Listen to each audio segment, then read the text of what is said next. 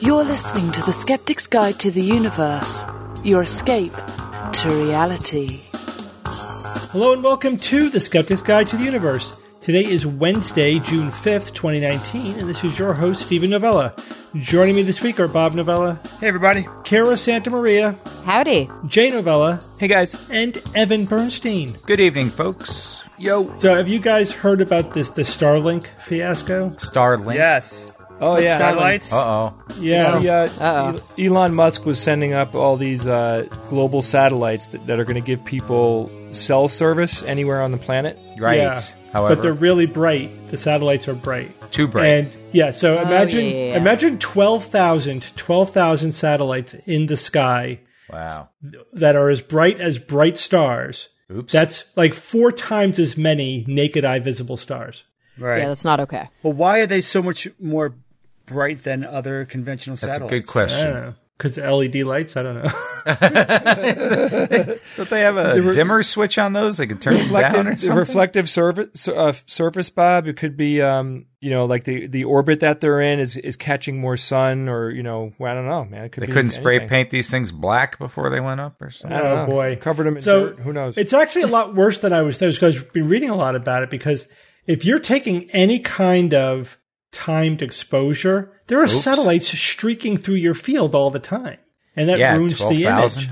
So astronomers are quote unquote panicking, according to the hyped reports. But yeah, I wonder what's going to happen with that. Well, I mean, I would look at it like it's one of the things that happens that makes international rules come into existence, right? Like, I'm sure they have some type of thing there, but maybe it wasn't as detailed as it needs to be. Like they have to really quantify the hell out of that, right? Mm-hmm. Like it has to be this many lumens, worth of light reflection and blah, blah, blah. And what could we do about it? We're not good at deorbiting things. Well, they haven't launched all of them yet. They just launched some of them into the sky. Well, you said 12,000? That would be the full employment. Yeah. How many did they launch? Would that take decades?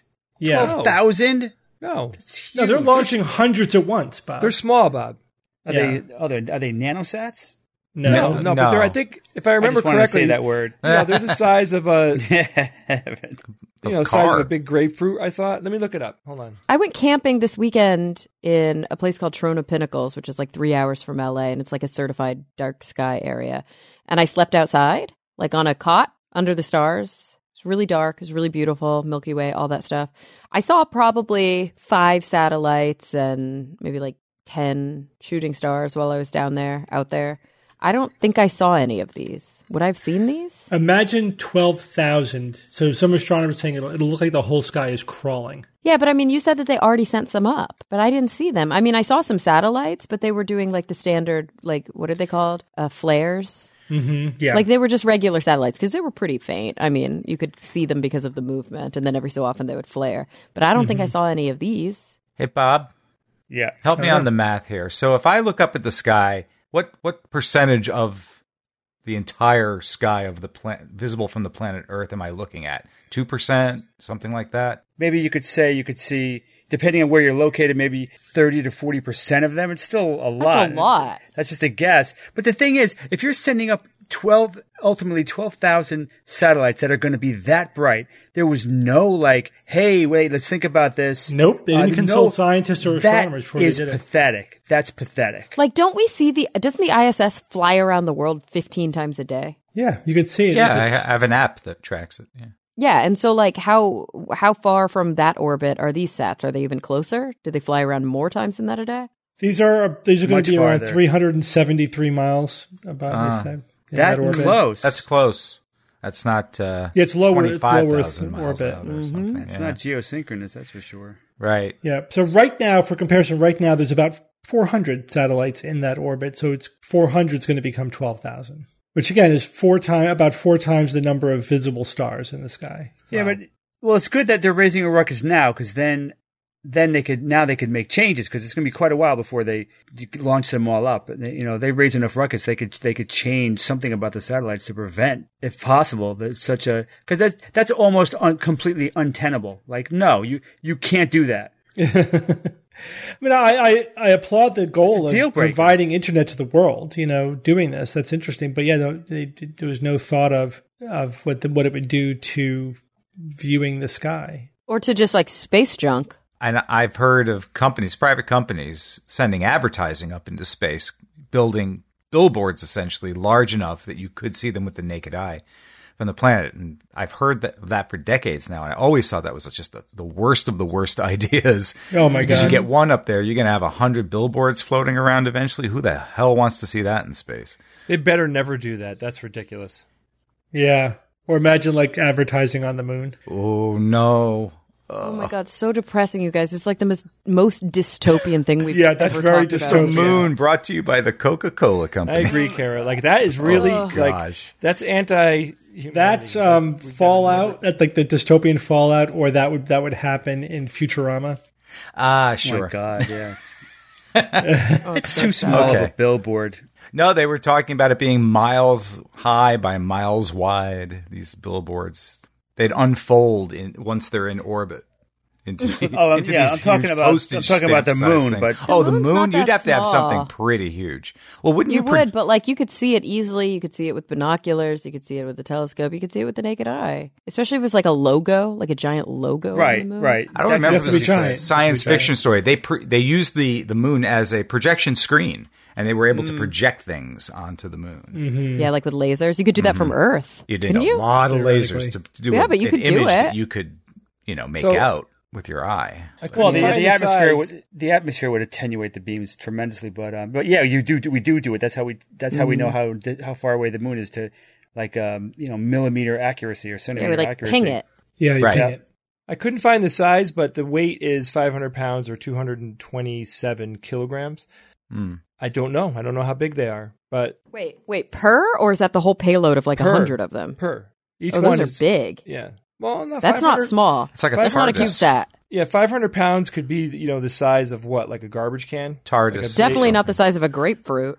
Yeah, I probably am not correct with that size. I don't know why. I thought I saw a picture of them once that made them look like that. Bottom line is, though, I mean, it's like Steve said, 12,000. 12,000. Ugh. At any given time, I want to know at any given time how many can I see at once, fully deployed by 20. It sounds like they never thought that far Probably ahead. hundreds. There's going to be stars gotta be we hundreds. cannot see because these are so bright. That sucks. Oh, for sure. It's going to completely change the night sky. Yeah. Absolutely, absolutely, completely change it. So Screw that shit. so what's more important, seeing the night sky or giving the world internet capability? We need It's a a third false one. dichotomy. There It's a are false other dichotomy. ways to give the world internet capability. Also, guys, the more say- I think about it, we are not going to see ads on the moon. That's utterly ridiculous. Do you know? I'm not talking about aesthetics or anything like that. Just the pure, technically pulling that off. You're not going to do it from the Earth because No, the you wouldn't do it from the Earth. You'd have the a diversion- device orbiting the moon doing it, right? It would have to be orbiting the moon, and it would have to be so amazingly powerful that why would they invest like $1 billion just to get a stupid ad on the moon? It wouldn't just be a ad, Bob. It would be a series of ads by multi-billion-dollar corporations. You don't think Apple and Facebook couldn't do it. And you realize that like our entire economy is built on advertising, right? Like everything comes down to Of course I do. That's But we're talking- all of Facebook. That's like is selling private information to advertisers so they can market to you. Yeah, but I don't think they're going to want to invest what I will back of the napkin calculation like tens of billions of dollars. No, maybe to not have an now. ad. And yeah, it seems right. ludicrous, but I would not put it past to be like, oh, just for an advertisement. Everything is about advertising. Like they have massive budgets for that. I'm going to pull a Bob and tell you about a science fiction movie story that I read once. Okay. It's a long time ago where aliens visited us and they offered us like their advanced technology, like healing technology, et cetera, in exchange for renting The day the Earth like in perpetuity Jupiter. You No know? problem. Hey. Yeah, and so we did it. Like, sure, we'll take your healing. we're not using Jupiter for anything. What's the rental agreement? And so what they wanted to do with Jupiter was put an advertisement on it. Like just put a giant billboard in the atmosphere of Jupiter that could be seen. It was a funny story, but Oh yeah, because these aliens are like interstellar travelers. And Yeah, stuff. yeah, It's yes. just like a billboard. That's funny. right, it was a billboard. Yeah, exactly. And we're all like stuck on Earth, like we don't understand your technology. Help us not die. we were the backwoods rubes, You know? Totally. Who've never left home. I'll buy that for $1. Steve, you just entered a concept into my mind that's horrifying to me. Yeah. Corporate aliens. Yeah. Oh, well, someone's got to sponsor them, Jay. That's Oh, look scary. at Vogons, man. Yeah. The Vogons, I don't like yeah. that at all. I know it's funny. Like our conception of aliens is always so sanitized. Like it's monoculture, and they're so serious. You know, like they have one unified purpose as a race. And Yeah. but and yeah, we it's don't. either all good or all bad. Yeah, right. But yeah, but think about all the interesting, quirky, culturally insane stuff. That an alien race. Well, would look at do. this. Look at Discovery. They had the extremist Vulcans. I thought that was really cool. Yeah, like we can't even really understand what their motivation is because you'd have to understand a lot about their culture to realize. Like if there was the equivalent of a corporation that had very narrow interests. Because we don't have a hard time imagining humans in the future, like with Avatar, right? So there was a corporation from Earth exploiting the locals. So that. We don't have a hard time imagining that, but we rarely think about it the other way. Anyway, we have a good show coming up. We're going to start with Bob, a forgotten superhero of science. You haven't done one of these in a while. Yes, for this week's Forgotten Superheroes of Science, I'm talking about Anne Innes Dagg, born in 1933, Canadian zoologist, biologist, feminist, and author, known as the Jane Goodall of giraffes. As sometimes happens, maybe not often enough, as a child, Anne Dagg's career in science was essentially hard-coded into her little brain when she fell in love with giraffes at the Brookfield Zoo in Chicago. Just such a wonderful experience to imagine a little kid seeing something at a museum, and then basically her career is set in motion at that day. It's just a fun concept that I think all parents should strive for with their little kids. So she looked for a book. She loved giraffes so much that she looked for a book on her, what were now her favorite animals. And of course the internet wasn't around, but she couldn't find any, even in that thing that they called libraries back in the day, notebooks. So she said to herself, or she actually said, so I thought, well, I'll learn about giraffes and then I'll write one. And that's exactly what she did. Dagg graduated with a degree in biology from the University of Toronto in 1955. Soon afterwards, she talked a farmer in South Africa to let her do research on his land. And for over a year, she documented giraffe behavior, including things seen for the first time how giraffes were fought using their very long and very strong necks. She documented male giraffe homosexual behavior and many, many other things. In a recent documentary film, The Woman Who Loves Giraffes, Dagg said, "No one had ever really studied an African animal in the wild, or pretty well any animal in the wild. So I was breaking ground without realizing it." This is true. She was the first Western researcher to study animals in the wild in Africa this is in 1956. This was well before Jane Goodall's study of chimpanzees and Diane Fossey's work with gorillas. So perhaps then it would be more correct to say that Jane Goodall was the Anne Dagg of chimpanzees. Nice. So after that, she returned to Canada and published 20 research papers. But unfortunately, and not surprisingly, she ran into her fair share and then some of discrimination because she was a woman. We've mentioned this all the time on these segments. It's really disheartening. She was refused tenure and jobs as many women scientists were at that time. It's just so horrible to think that science the science that wasn't done because of discrimination like that. And this discrimination, of course, that continues to this day in many ways and on so many levels. But still, she had an amazing career, and she did write that book, and that book was the book on giraffes. Anybody after her, anybody who was studying giraffes had to read her book because that was the book to read. So, of course, that would be the go-to book. So, remember Anne Dagg, mention her to your friends, perhaps when discussing Cervus camelopardalis, fission-fusion societies, or the constellation crux. Look them up, people. Oh, boy. The constellation crux? Yes, that's a constellation called Crux. That these, if I'm pronouncing this right, the Tswana people, when they look at that constellation, they see two giraffes.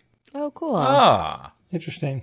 I like that. There is, for pretty much any of the charismatic megafauna, I imagine there's like one researcher who wrote the Bible on that animal, right? Sure. there is an and-dag of probably pretty much anything out there. Or there needs to be anyway, because every animal probably has just as complex, a behavior and life cycle and information about them that you're only going to learn if you spend years in the wild observing them.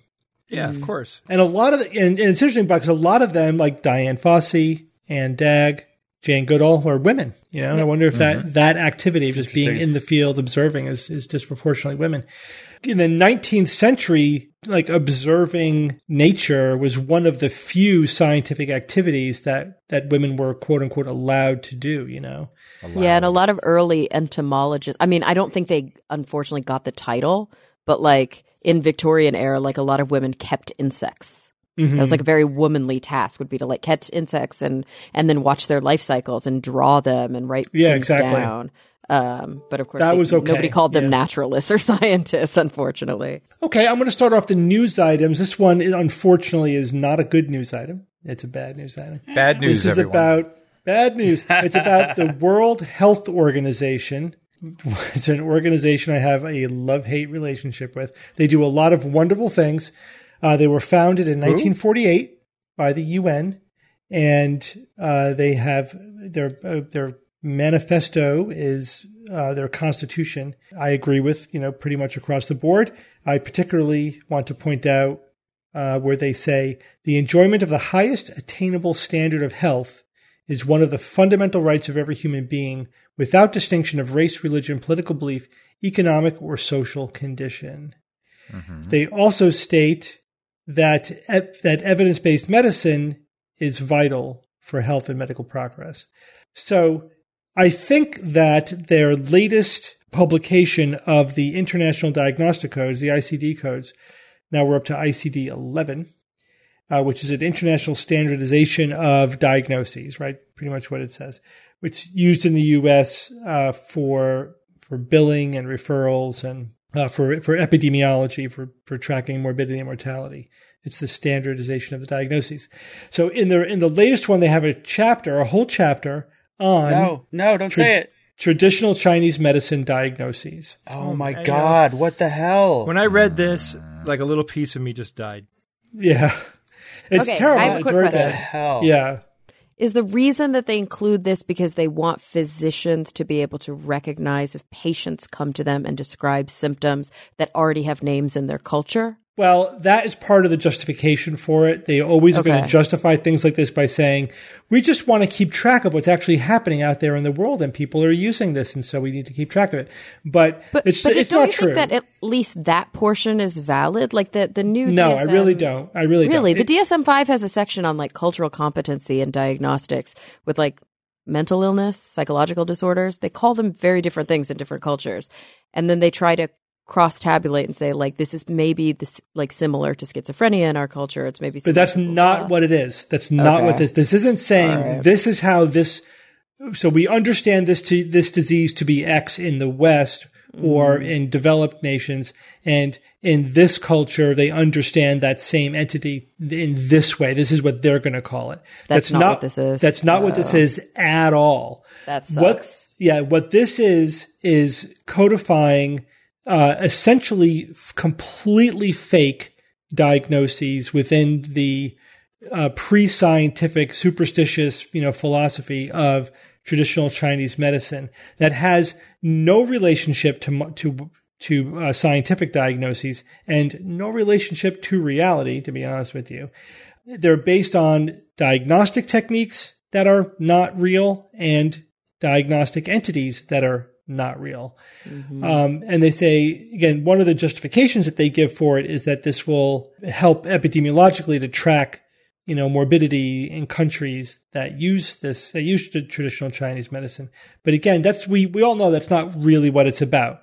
This is about legitimizing traditional Chinese medicine as part of China's effort to export their culture, in a very deliberate campaign to do so. That makes sense because they could compartmentalize this entirely away from the rest of legitimate science and still say we're studying this as cultural phenomenon, however they want to classify it. They don't have to lump it in with legitimate science. Oh, I know, right? But also, it's the chapter is optional, and it's it's in addition to, you can't use it instead of, you have to use it in addition to a real diagnosis, which you may think that's a good thing, but what that means is it doesn't serve any of the purposes that they say. It gives a lie to every justification that they're giving for it.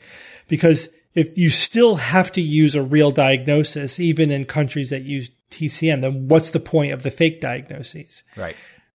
Wow. But what it does, it's basically, this is the best marketing. It's pandering. It's the best marketing that TCM has ever had, essentially. But what do you think is the real, honest rationale? You really think it's marketing? Oh, absolutely. And make no mistake, the head of the WHO for the previous 10 years, like up to 2017, was Chinese and believed in TCM. And so I don't think that's a coincidence. And of course, the acupuncturists are all crowing about this, right? This is the legitimacy that they've been seeking. Great. But of course, what diagnoses do you think they're going to be including? So actually, David Gorski's written about this. I've written about this now for Science-Based Medicine. In Dave's article, he reports on this one. This is SG26, bladder meridian pattern. What? A pattern characterized by clashing headache and sensation that the eyes are being torn out. The nape of the neck is tight. There is pain in the spine. The waist arches backwards. The thigh cannot flex. The back of the knee has lumps, and there is a sensation that the calf is being split apart. Symptoms and signs also include excess lacrimation, nasal congestion, pain in the head, neck, back, waist, sacrum, back of the knee, calf and foot, and impaired use of the little toe. Lacrimation, is that tears? Yeah, that's like crying. Yeah, lacrimation's tears. But don't forget the impaired use of the little toe. That's important because your little toe, is critical. And so all of those symptoms can be explained as a bladder meridian dysfunction now by the World Health Organization's ICD-9 codes. Great. Meridian. They actually are buying into a meridian? Oh, totally. Yeah, of course, this is TCM. I mean, they explicitly will say this is a meridian-based issue? What the hell? Totally. All right, here is now Acupuncture Today describing the diagnoses that are going to be used in the ICD-11.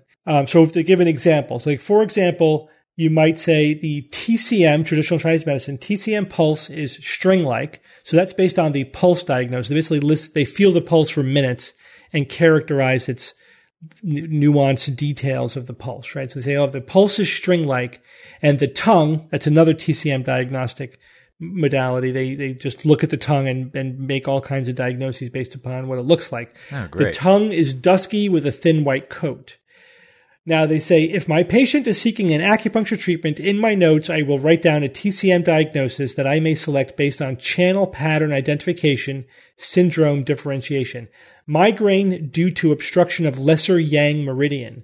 If my patient is seeking an herbal treatment, in my notes I write down a TCM diagnosis that I may select based on a visceral pattern identification, syndrome differentiation. Migraine due to ascendant hyperactivity of liver yang. That's what's in the World Health Organization ICD-9. Diagnoses based upon pulse diagnoses, which is fake, tongue diagnoses, which is fake, and meridians, yin and yang. It's complete pseudoscience. You do realize that this is one of the signs of the apocalypse. Yeah. So the thing is, there's absolutely no way that you can codify the ascendant hyperactivity of the liver yang without endorsing the underlying pseudoscience. Of course. Right. Yeah. There's just no way you could separate. Which would then impact the rest of the damn book. Well, again, it's in its own chapter and it's a separate diagnosis. Yeah, it should be its own. It's like book. They pulled it in from another universe. I mean, eventually it's going to have to infiltrate the other aspects of that code, right? I mean, how could it exist unto itself? No, I know, I agree. So, in China, a government newspaper called this a major step toward TCM's internationalization. Terrible. So again, that's what they see it as. They're not being coy about that at all. Talk to me about the outcries, and not just you and Dave. No, there's an outcry. There is an outcry. So there was a recent editorial in Nature. So that's a big, science journal. And it wasn't in one of the subsidiaries. It was just in Nature. And they were appropriately critical of the WHO for doing this. However, I do have to quibble with some of the things that they said. Oh, God. Because, I don't expect, I would be nice. I would like for scientists who are not steeped in scientific skepticism to understand this at a deep level, but they rarely do. And so here's one paragraph that I thought was equivocating accommodationism, but you listen to it. They write, traditional medicine should certainly not be dismissed. Sometimes it is all that's available in many parts of the world. Some life-saving therapies have come from natural products, and there are doubtless more to be found. Famously, the gold standard malaria drug, artemisinin, was discovered in China, isolated from sweet wormwood, an herb used in TCM. It is also important to distinguish practices that do no harm from those that might not work but are relatively benign, and those that might work but have not been tested rigorously. Wishy-washy nonsense. So it's worse than wishy-washy. So first of all, it's buying into the framing of alternative medicine that, natural remedies are alternative and they lead to real treatment. So there's got to be something in here that's good. So first of all, we talked about the artemisinin, discovery. First of all, it was not used for malaria in traditional Chinese medicine. It exists in a part of the country that doesn't even have malaria. And the fact that we purify drugs from plants, okay, that's nothing new. Many of our drugs are purified from plants. It doesn't in any way justify the herbal use of those plants, which are usually disconnected from their actual pharmacology. Nor does it justify a system that is not based on science or evidence.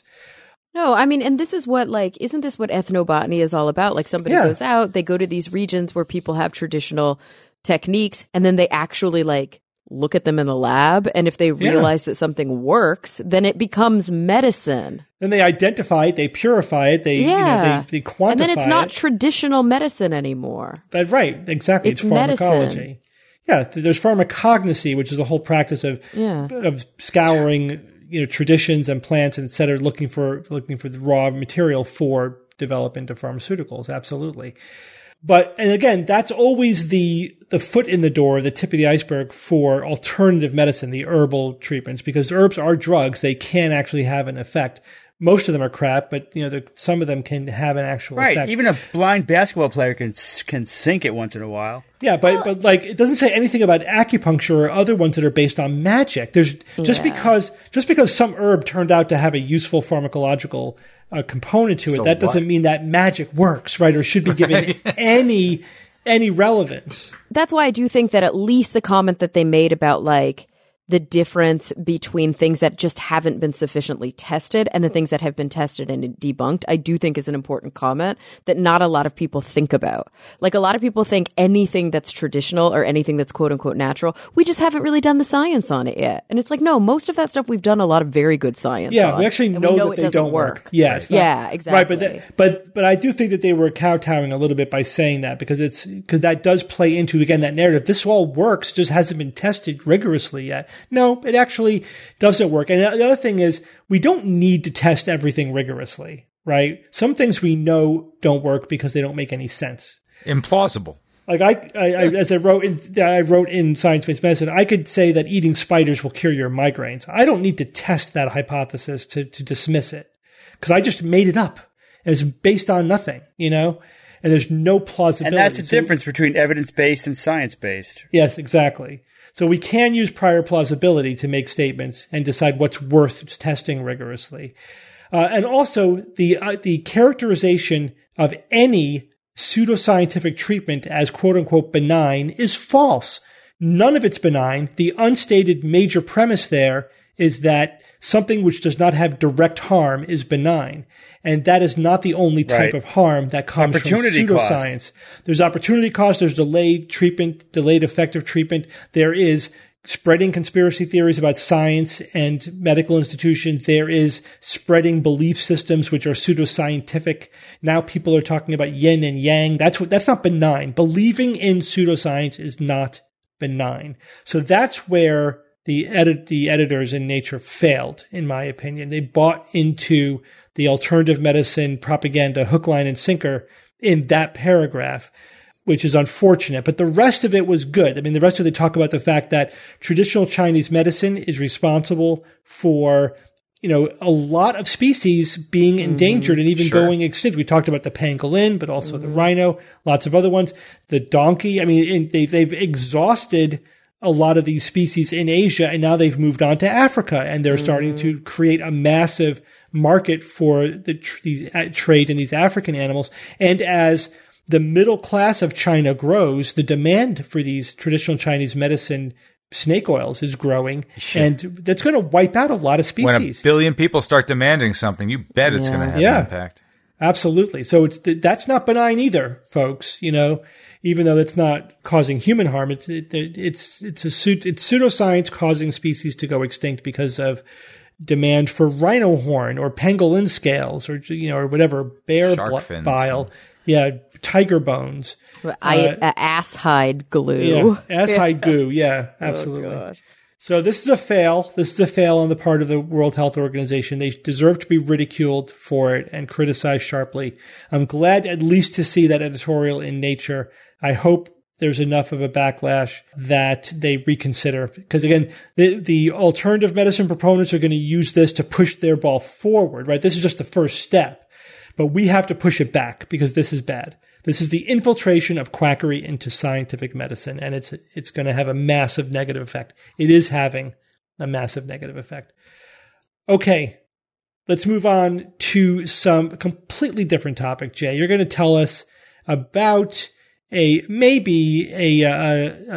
solar panel discovery. This is a cool thing here. There's 40 years of researchers around the world. They've been trying to solve this inherent problem with the silicon substrate that makes up most solar panels. And the research team at the University of Manchester is saying that they solved this flaw. So this flaw existed, and I didn't know about it, but they solved it the day I found out about it, which is all good with me. To be clear, they've solved the mystery of what's causing it. They haven't fixed They haven't fixed it yet. It hasn't been engineered yet. Yeah. So the real question here is, what does this mean to solar panels moving forward? Overall efficiency, right? Let's talk about it. So today, the bulk of solar panels that are out there reach about a 20% efficiency. And this means that 80% of the light that hits a solar panel, it's not absorbed. It doesn't ever get turned into electricity. So in order to collect, as an example, 200 watts of electrical power, 1,000 watts of potential sunlight has to hit the solar panels, right? Does that make sense? So over the past several decades, 270 research papers have been focused on this. It is a known material defect in silicon that limits and also degrades the solar cell efficiency. Now, the issue is that after a solar panel has been functioning, it drops from the 20%, which is as good as they get, the 20% efficiency, and it drops to an 18% efficiency. And they didn't understand what was going on, and nobody could find out what the cause was. 270 papers later, and nobody had any idea why this was happening. And it was happening predictably and easy to measure. They can easily see, yep, we're losing 2% efficiency now after the solar panel has been running for a little while. So this is called light-induced degradation. A 2% drop might not seem like a lot, but if you add up all the solar panels out there and all the lost power, it actually turns out, turns out to be an incredible amount of lost energy. So this problem has completely stumped everyone who's looked at it for a very long time. Some of the best researchers in the field were looking at it for 40 years, and they couldn't figure it out. The international team at the University of Manchester, though, they have finally found the defect. So the team was led by Professor Matthew Hassel, and he, blah, blah, blah, blah, blah. All right, let me say it again. So the team was led by Professor Matthew Hassel, and the paper was published in the Journal of Applied Physics. So the team observed that a defect exists, or there is something in physics that's happening here that is causing this 2% loss. So they found that the bulk of silicon solar cells change when they're exposed to sunlight. And they observed something that they're calling a trap that limits the flow of electrons, which blocks them or slows down the flow of electrons. That's essentially what they're gauging the efficiency of the solar panels. Like, how many electrons are they pulling off of this thing per certain amount of time? This is the loss of solar cell efficiency. So the researchers are saying that it's just a matter of engineering now to fix the problem. That's what Steve was saying before. They seems like they minimize it's just a matter of engineering. That was a very, sounding easily to be solved situation. I really have no idea. Couldn't find anything on it because I don't think anyone's even looked into the engineering fix yet. Yeah, who knows? That's just making that up. Yeah, right. How hard it's going to be to fix this problem. And the more efficient a solar panel is directly translates into the fact that it has fewer of these electron traps. So from what I read here, it seems like if you have a 15% efficiency, it's because of these traps that are in there there's more present in a panel that's 15% efficient versus a 20% efficient. More efficient cells also means that it'll have a larger charge carrier lifetime, which simply means how much electricity can the material produce until it doesn't work anymore. And I think that they were saying that that once they figured this out, that they would be able to increase the lifespan of solar cells as well. And I also saw something that said that they can reset the solar cells by treating them in darkness in a heat chamber. And I've never read that before, but that's interesting because, imagine instead of throwing away or trying to recycle solar cells after they've lived throughout their lifespan, they bring them back to a factory, they heat treat them, and then redeploy them. That would be fantastic. Steve, you had a very awesome blog not that long ago that really covered 3 new areas of solar cell technology, and this is not a part of that. We're talking about the 95% that are already out there. These solar cells that are made out of have a base of silicon are the vast majority of the ones that are out there right now, and this augmentation would only affect that one of the 3 that you blogged about. Yeah, I did write about this recently. So just to give you some background, so most of the commercial solar cells right now are based on silicon. The efficiency range for the ones on the market are 17 to 20%, which is really good, actually. It wasn't when we first started doing this show, we were talking about like the 12 to 15% range. They were much lower at that time. So there's been this steady progress, but there are prototypes in the lab that get up to 26%, right? So we could already get silicon-based solar cells at 26% efficiency, just not commercialized, right? They haven't been scaled up, right? So we could mass produce them. There's apparently a theoretical limit for silicon of 29%. That's called the Shockley-Queisser limit, Queisser. In order to get past that limit, that 29%, then we have to do some kind of quantum dots or whatever. Then there's got to be, it doesn't mean that that's the absolute limit totally, that's the limit for using silicon, using existing technology. But we might be able to get around that with like quantum nanotechnology, right, Bob? Woohoo! So that's pretty good. Even 29% would be incredible. But there's an up and coming type of solar panel called perovskite. Have you guys heard of this? Yeah. Yes. Yeah, so it's a different material. And perovskites are the efficiency of the perovskite solar panels is increasing very rapidly. And the theoretical limit for perovskite is around 31%, so it's a little bit better than the silicon. However, the perovskite panels have a major drawback, and that is that they're not stable. They tend to break down in sunlight.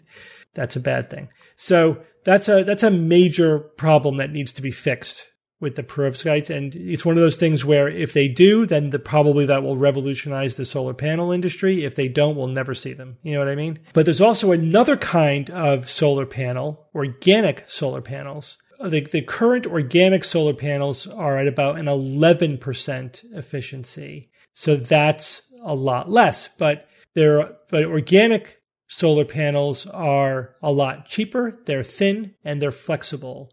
So they're easy to mass produce and to install. So even though they have half the efficiency, they may have a quarter the price, and you could put them in more places and they're easier to install, etc. So it could be depends on your application, like how much density of production that you need. But organic solar cells may be the way to go. However, there's a major problem with the organic cells, and because they are also not stable. The surface tends to react with oxygen in the air and moisture and breaks down, and so the efficiency slowly decreases over time. You can cover it with a sealant, but then that reduces the efficiency even more. And the increased thickness reduces the flexibility and can make it more rigid. But I was writing about this because there is a recent discovery where they found a new method of making the organic solar cells more stable chemically without, they treat them with butyric acid methyl ester. And that tends to stabilize the surface so it doesn't react with oxygen without changing its thickness or its flexibility. So we'll see if that pans out, but that, again, we talk about these, solar voltaic news items occasionally, but there's actually, they're happening all the time. And as we discussed recently on the show, this is what ultimately is responsible for the slow, steady increase in the efficiency and reduction in the cost of solar panels on the market. So we don't know which one of these, like in 10 years, are we going to be using, high-tech silicon solar panels, perovskite solar panels, or are we just going to be plastering organic solar panels everywhere? Who knows? I don't think we know the answer to that question yet. But any of them can work out. But even just the state of the art now, like a good solid silicon panel with 20% efficiency is great. And if we can keep it from losing that 2%, degradation, even better. As Jay said, it doesn't sound like that much, but it actually is. Well, everyone, we're going to take a quick break from our show to talk about one of our sponsors this week, the Great Courses Plus. Well, how would you like to learn about stuff that you really want to learn about? Absolutely. Now, this might sound funny, but I'm talking about let's say you love dinosaurs or space exploration or painting or playing music. Doesn't matter. You're lucky because the Great Courses Plus lets you do that. Bob, you know how to do it. Yeah, Jay, this service offers a huge library of audio and visual courses on just about any topic you could imagine, and all delivered by experts who present the material in a way that's both fun and fascinating. You could explore everything from exoplanets and Egyptian hieroglyphs to great fiction writing and grilling and photography, and the list just seems endless. Yeah, one of my favorite courses I watched on the Great Courses Plus was the fundamentals of photography. It's just like anything that you want to up your skill level in, there's a great course on that. It goes into details about not just the composition, but also technical things like lighting, focal length, shutter speeds, aperture settings, all the little technical details that will take you from just snapping crappy pictures to taking great photographs. And we want you to make the Great Courses Plus your go-to for lifelong learning. For a limited time, they're offering our listeners a full free month of unlimited access to their entire library when you sign up using our special URL. thegreatcoursesplus.com/skeptics. That's thegreatcoursesplus.com/skeptics. All right, guys, let's get back to the show. All right, let's move on. Kara. Yep. This is an interesting item. I also wrote about this, but you're going to talk about a different aspect than the one I focused on. A mutation that causes HIV protection, but has a downside to it. Yeah, and I did read your write-up as well, and I also got into a couple conversations on Twitter, which were kind of interesting about this. But for those of you, does everybody remember the first CRISPR babies from last year? Oh, yeah. Boy, do we ever. Oh, boy. So this is a follow-up from that story. And if you remember, I tried to look up how to pronounce his name. Of course, I don't speak Mandarin, so my pronunciation is not going to be great. But I think it's pronounced Hua Zhangqi, and Hua Zhangqi actually did this rogue CRISPR work. And the idea was that there was a woman who wanted to undergo IVF, wanted to use the father's sperm. The father was HIV positive. So the idea here was, there seems to be a deletion or a mutation of the Delta 30 called Delta 32. And Steve, you actually got a little bit deeper into it. This was the CCR5 gene, receptor, the CC chemokine receptor type 5 gene. And the idea was, if we use a mutated version of that, then perhaps these babies will actually be resistant to HIV, because in the general population, it appears to be the case that when individuals have this mutation, like this naturally occurring mutation, they're immune to HIV. Okay, so kind of makes sense on the surface, right? Everybody following so far? Mm-hmm. Okay. So the issue is this guy goes rogue. He does this CRISPR gene editing without any sort of approval or oversight or anything like that. And then he comes out and does this big press release that says, by the way, I created these two babies using CRISPR. So there's a new paper that was just published in Nature where these researchers were like, you know what? I'd love to see what happens when they're homozygous for this allele. So they've got these two mutations, or they've got this mutation on both copies of the gene. And it's this delta 32 allele, the exact same one that the researcher tried to mutate using CRISPR. Or tried to actually knock out. From what I've read a little bit deeper, he was just trying to knock that gene out altogether, but we'll get there. And so these researchers were like, we're going to look at a ton of people, and we're going to see, and like a ton of genetic information, and we're going to decide whether or not there are any like outstanding effects from this change other than resistance to HIV. So they looked at 409,693 British people, or people of British ancestry, and they looked across the board, and they saw that across a bunch of different calculations that they did, people with this mutation, or people who were homozygous for it, so they had it on both versions of their gene, had a 21% increase in all-cause mortality rate. So, Steve, maybe you can give us, just because I didn't dive too deep into this, but it just means 21% of them died sooner than like quote unquote normal, right? Yeah. What is the risk of dying over a period of time? And it was 21% higher if you had the double dose of that mutation than if you didn't. Yeah, than if you didn't. Yeah. Have it. So it wasn't so much about these different things could cause it, blah, blah. It's just like across the board, all cause mortality. Yeah. But if you read deeply into it, a lot of it was from the flu. Yeah, and that makes a lot of sense, and we'll double back to that. They also found that like they did some population genetics work too. There's something called the Hardy-Weinberg equilibrium. A lot of you might remember back to your Bio 101 class when you learned about Hardy-Weinberg. So they were looking at that. They kind of did some population calculations to show like, yeah, people with these alterations to their gene are also like they have decreased fitness overall. Okay, so like evolutionarily, this isn't good.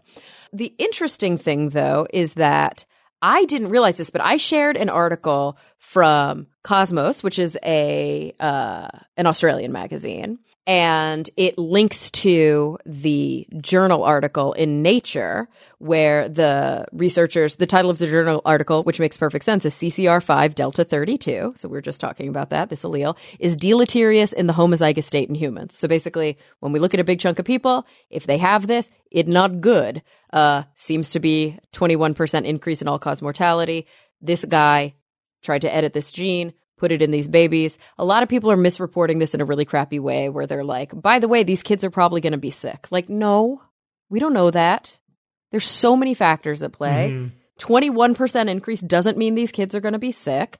It does appear that it has an immune and that's what you wrote about more, Steve, so maybe you can pick that up in a minute, that it affects, obviously, an immune response. That's why people don't get HIV when they tend to have it. But it does seem to be the case that people get sick from other things more often. And oftentimes those other things are viral infections like the flu. Which are common. Yeah, which are much more common than HIV. Just in the sense that, or they're easier to catch, I should say, and they're harder to prevent against. You can prevent against HIV with, with certain types of preventive measures. We're a little bit more knowledgeable about how to prevent against HIV. But one of the interesting things that came to pass when I tweeted this article is that, and I think I'll mention by name, there's a really great science communicator named Adam Rutherford. Do you guys know who he is? He's from the UK. I've had him on my podcast a couple of times. He's a quite successful writer, science communicator. He's a geneticist, actually. He has his PhD in genetics. He contributes to The Guardian. He's an editor for Nature. Or he used to be an editor at Nature. Yeah, I've read his stuff. Yeah. So he's written a lot of good books, blah, blah, blah. Humanimal, I think, is his most recent book. Great guy. So I tweet this thing, and he replies to me. So interesting. And I feel like I should have known this. And I think you did know this, Steve, because of the way you wrote your article, but nobody in all the articles I read dived too deep into it. So I tweeted, the HIV protective gene mutation targeted in the CRISPR baby scandal could potentially prove fatal, study finds. And then he said, except that neither of the babies have the delta 32 deletion, which is just another level of awfulness of this story. They were implanted after He demonstrated that they didn't have the new allele, but he did it anyway. And I was like, wait, what? That was the whole point. Everything I'm reading says they have the delta 32 mutation. Where'd you read that the gene was unaltered? And he said, He showed it in the original presentation in Hong Kong. He was trying to introduce D32, but neither embryo carried it. Instead, they had a different edited deletion alleles, unknown to science or nature. None of this is verified, as we all know, as all we know is what He presented. So what are we talking about here? Yeah, that's right. I mean, he introduced a different mutation on the same protein. On the same protein, but it's and none not of us the Delta know what 32. And none of us know what it is. We don't know what it does. We don't. So basically, he says, I'm trying to knock this out. He doesn't knock it out. He ends up mutating it in some different way. So these researchers are like, well, look, when people are homozygous for this one specific mutation, this other bad stuff potentially happens. But not only do these babies not have the mutation that these researchers are writing about, even though what they're writing is really important to know, they also probably don't have, or because they don't have that mutation, they're probably not even HIV resistant. Well, we don't know. We have no idea. We don't know what the mutation is that they have. And that's kind of what he wrote in the final summation. Yes, it would have been unconscionable if he had succeeded in altering CCR5 with the well-studied D32 deletion. But after pre-implantation screening, he identified that the edits were not the same as D32, and he went ahead anyway.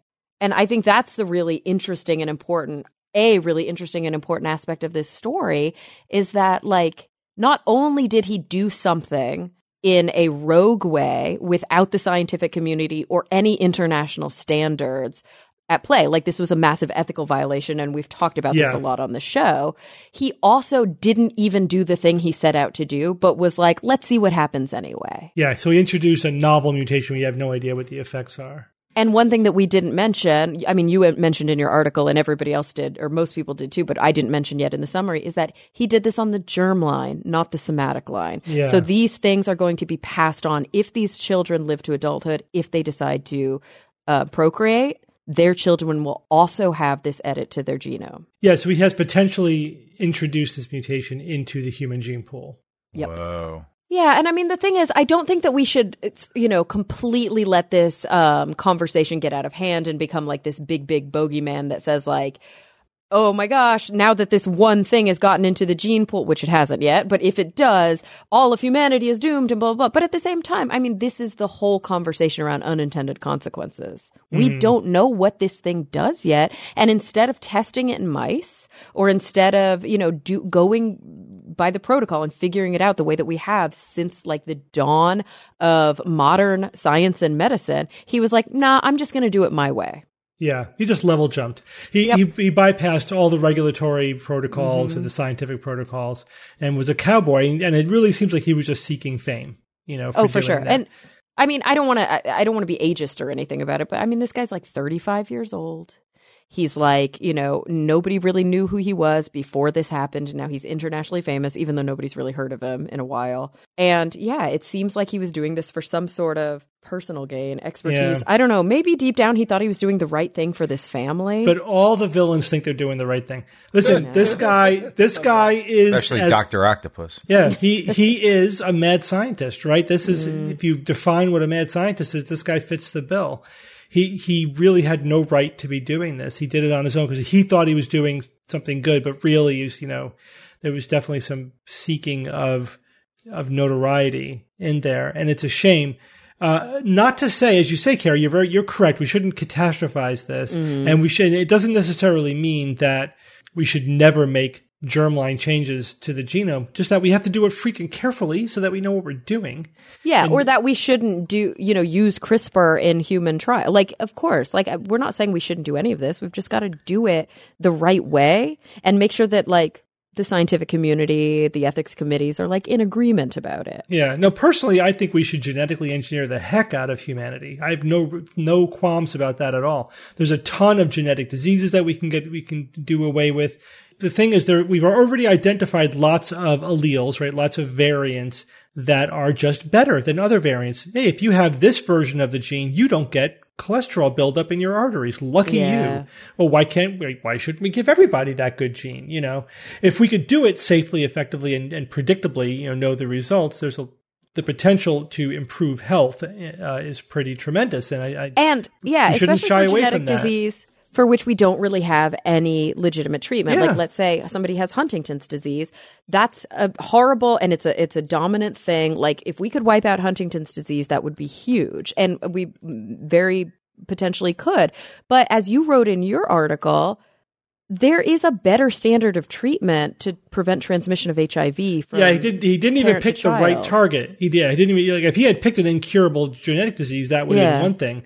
He picked if he had like cured Huntington's disease, people would have been like, I'm pissed, but like, let's see how this pans out. But yeah, you're right. He picked something where people are like, why would you do that? You could just use the treatments that are available. And to be clear, always trying to anticipate emails, you can't eradicate a genetic disease because there's a spontaneous mutation rate, right? So even if we got rid of every person with Huntington's disease on the planet, it'd be back in a generation because there's a spontaneous mutation rate. It's going to develop spontaneously at a certain rate. Yeah, but it wouldn't be at the rate that it is right now. No, but you minimize it. Well, it depends. Yeah. It depends. Some diseases you pretty much are at the homeostasis level, right? You have the spontaneous mutation rate. Like for example, if there are genetic diseases where if you have that disease, you're not having kids. You're not living long enough to have kids. Well, and that's why Huntington's is such a weird example, because it's dominant. So you only have to have one copy of it to get Huntington's, and it doesn't show up until you're older than breeding age. All right. Which is tough. Huntington's is actually more weird than that because it's a trinucleotide repeat. So it's not just a mutated gene. The mutation is this repetition of 3 nucleotides, and that the number of repetitions determines the severity and how early it presents. And it undergoes what we call amplification, meaning that the number of repeats tends to increase in each generation.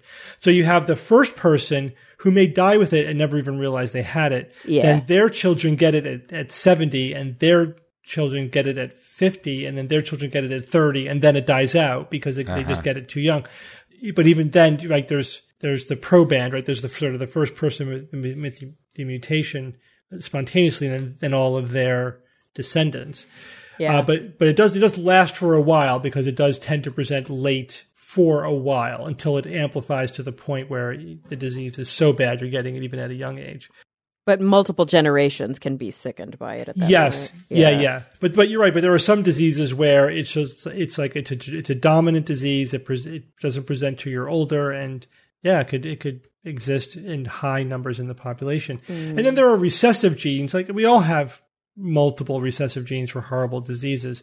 The reason why you can't eradicate recessive diseases is because, at least not clinically, because the people who show it clinically is just the tip of the iceberg. This is the third time, I think, in this episode we're going to refer to the tip of the iceberg. Yeah, because it's only 25% of the offspring that would get potentially. If both parents have it. If both parents are heterozygous, but then mostly, 25% would. But most of the time, only one parent has it. They passes it down to 50% of their children, but they're just carriers. So most people are carriers passing it on to other carriers, and only when both parents have it and come together do you get the disease.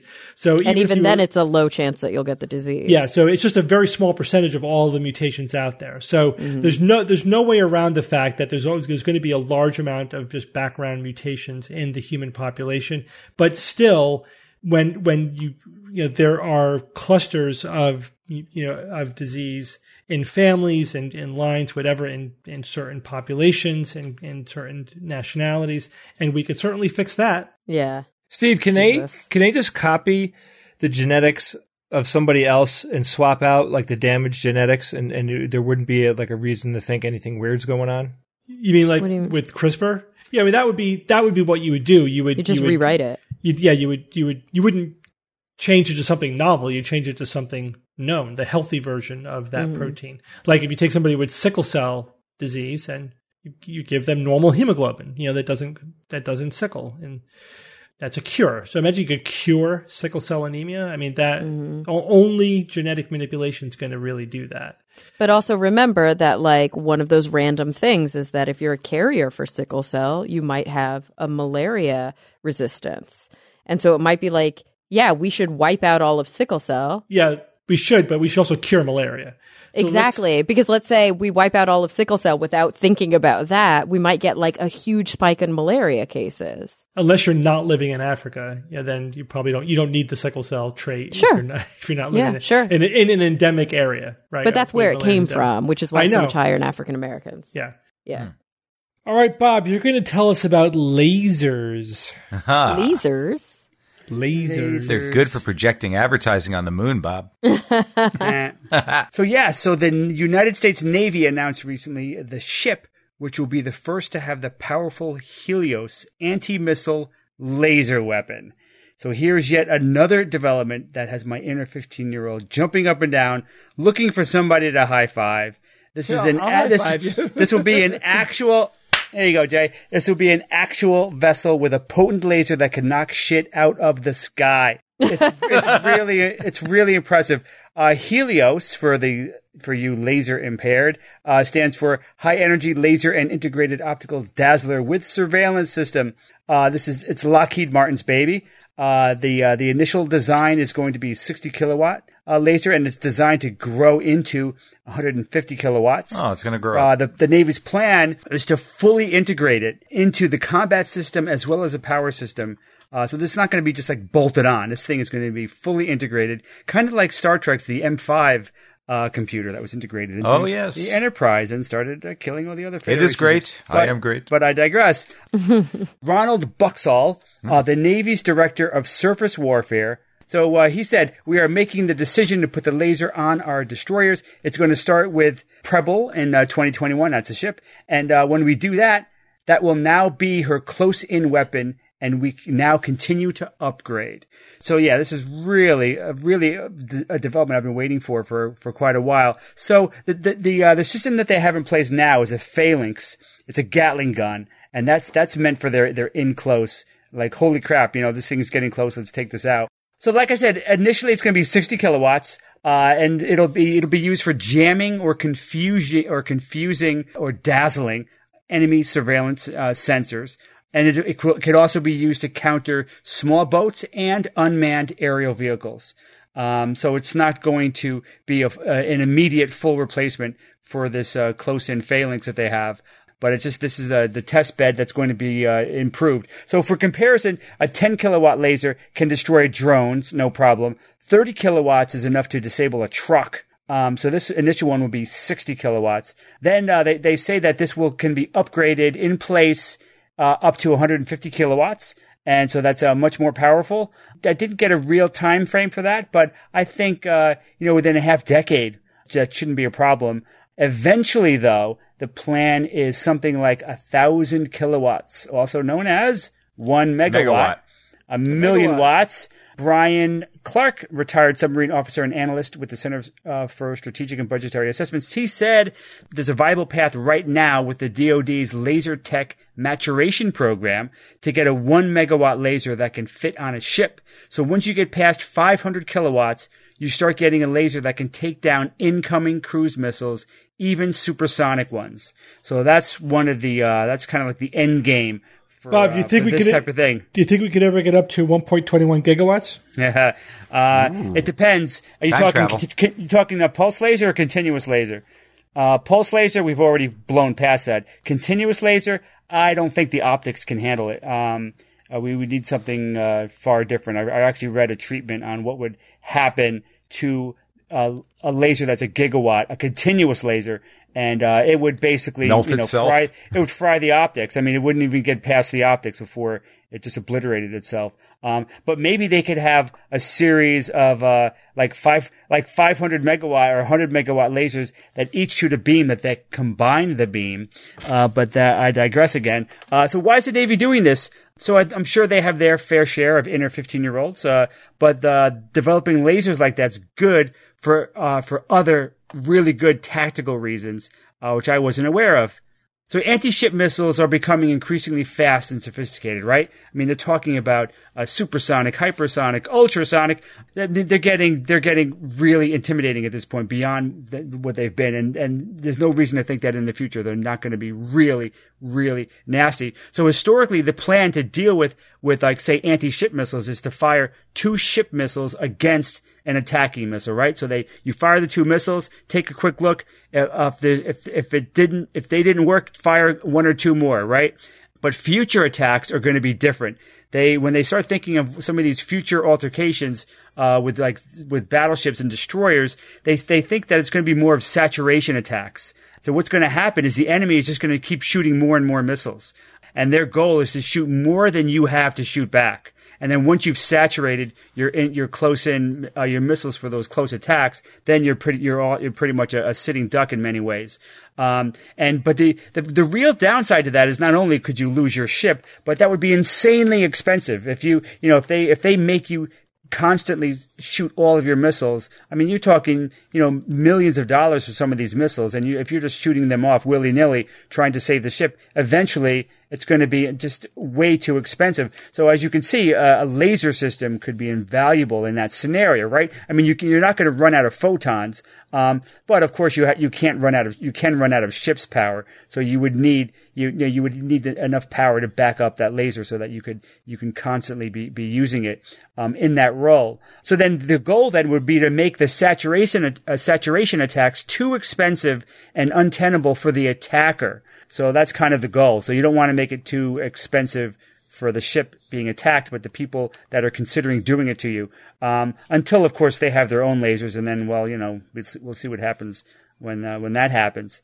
So it's going to be a couple years, and they'll put the test bed on the Preble destroyer, and I'm sure they're going to do tons of tests and see how it goes. And I think they'll probably quickly escalate up to or grow it into a 150 kilowatt laser, and then hopefully, I saw some predictions 2030 they could have megawatt or even earlier. I heard some estimates even earlier for these megawatt class lasers, but I guess integrating it into the ships is going to be quite difficult. But we're on the way. I mean, if they will happen. Eventually, all of these ships will have 500 kilowatt at least, or maybe megawatt lasers that can handle a lot of the close-in work. But of course, the missiles aren't going to be going away. Of course, they're still too effective, and so they'll be working in tandem for a while. And they may never actually go away. But it's good to know that you have a powerful laser that can handle these saturation attacks if need be. So cool stuff, cool technology anyway. Are the military applications for these 500 kilowatt megawatt lasers the only ones being developed, or what would be a non-military application for them? Non-military is nanosats that are accelerated to near relativistic speeds. Maybe not relativistic, but maybe 10% the speed of light. 5% the speed of light that can go conceivably to the Alpha Centauri within 20 years. So that's a fascinating non-military application for these lasers. It's continuous lasers that can do that. So that's one. All right, cool. Hey, real quick, I just popped on the Australian Skeptics website and I saw a headline: Britt Hermes successful in defamation lawsuit. Yeah. That's great. Oh, wow. Yeah, she messaged me the other day. Brett. I'm so happy for her. Fantastic. Oh, my text must have got lost in the mail, but yeah, awesome. No, yeah, she emailed the science-based medicine crowd got the email. Yeah, it's a big deal. Yeah, but she was trying to keep it under wraps for a while, but then it got announced, so now I think we could officially say it. So she wanted defamation. So she's the former naturopath being sued by a naturopath for defamation, just as a bullying tactic to silence a critic. And she eventually, won that lawsuit, which is great. And it was kind of in some ways a lot deeper than that. Like, this woman apparently bought up multiple URLs that were different permutations of Britt's name and then was having them forwarded to the Naturopathic Society's website. Yeah. It was a lot of really horrible kind of, not just defamation lawsuit, but weird bullying and it was terrible. I'm so glad that she came out on top of that. It's more prevalent than people know. I mean, you can easily hurt someone by using a search engine, just a search engine, because Google tracks your searches. You could spam a search. You can do search on a term about someone so many times using software, of course, that it gets into the Google search engine, meaning that other people will see it pop up. If they type your name in, they could see a derogatory statement about you pop up or a derogatory question. It's really interesting. It's happened to people we know, and it's serious, and it could ruin your life. Somebody typing things into a search engine, just that. All right, well, Jay, it's Who's That Noisy time. Steve, before I do Who's That Noisy, Nexus is right around the corner, and we have a what I would consider to be one of our best lineups that we've had. I love the workshops. So I'm doing a workshop this year with Brian Wecht. I'm actually doing 2 with Brian. And Steve, you're joining us on one of these. We're going to be talking about listing off the top animated films, or, we might even go outside of just films. The best animation that we think has had an impact on culture and society. And also, interestingly, we're going to discuss how the movies and books have shaped people's perception of critical thinking and skepticism. And scientists, like you have a weird scientist in a movie. Why are scientists hokey in movies? So we're going to dive into that. It's going to be a cool workshop. And Steve, you're doing a workshop on... George and I are doing a workshop on Stump the Skeptic, where people can just give us any claim or experience or something and challenge us to offer a skeptical explanation for it. And it's just a way of modeling what the process would be. Like, how would you go about evaluating something? Oh, I read this in the news. Should I believe it or not? Or as my friend says that they were abducted by aliens or whatever. And then we'll just go through like, well, all right, how do we skeptically evaluate that claim? We're going to have Carl Zimmer. We're going to have Mary Roach. Yeah. Paul Offit. Love Paul Offit. Heather is going to be there. Heather Berlin. David Gorski is going to be there. George Robb is going to be there. The SGU is going to be there. We're doing the Skeptical Extravaganza this year. If you haven't seen it, we will be doing it again at Nexus. Now, the Skeptical Extravaganza is a science and skepticism comedy skit show. And you know what? People love it. I'm just going to say it like it is. We go nuts. We do everything we can to make you laugh with all these different games that we play. And the audience gets involved in some of the things that we do, and it's a ton of fun. And I think it's George at his best, because he has to be funny and witty, but he also has to be running the show, which I love. I love George at the helm. So it's a great show. We really hope that you can make it this year. Go to necss.org. And if you do come this year, Steve has promised to dance with all SGU listeners. I haven't, but yeah, you could say that if you want to. And the other thing I wanted to mention was you can become an SGU patron and support the work that we do. There is a lot of things that we're involved with. It's not just the SGU. It's not just Nexus. It's not just all the other conferences that we attend. But we have a lot of things that we do to support the skeptical community. And we want you to support us so we can keep doing the work that we do. Yeah, I'm really glad that we started using Patreon. It's been really helpful for me with my podcast, Talk Nerdy. It's been huge with the SGU. It's such a cool community because people can log in and they can talk on the Discord server. They get access to ad-free shows and to all sorts of awesome member content. But I think even beyond all the perks and stuff, I like Patreon because it's such a cool platform for content creators. Yeah, definitely.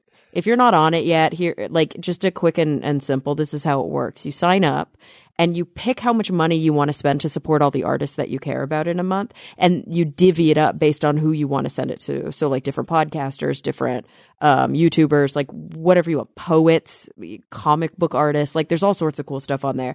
And then you have a cap. So Patreon won't let you overspend. You decide what you want to spend your money on, and then they cap you off based on what you tell them. So you're never going to end up being like, oops, I dropped, X dollars when I only had half of that to spend.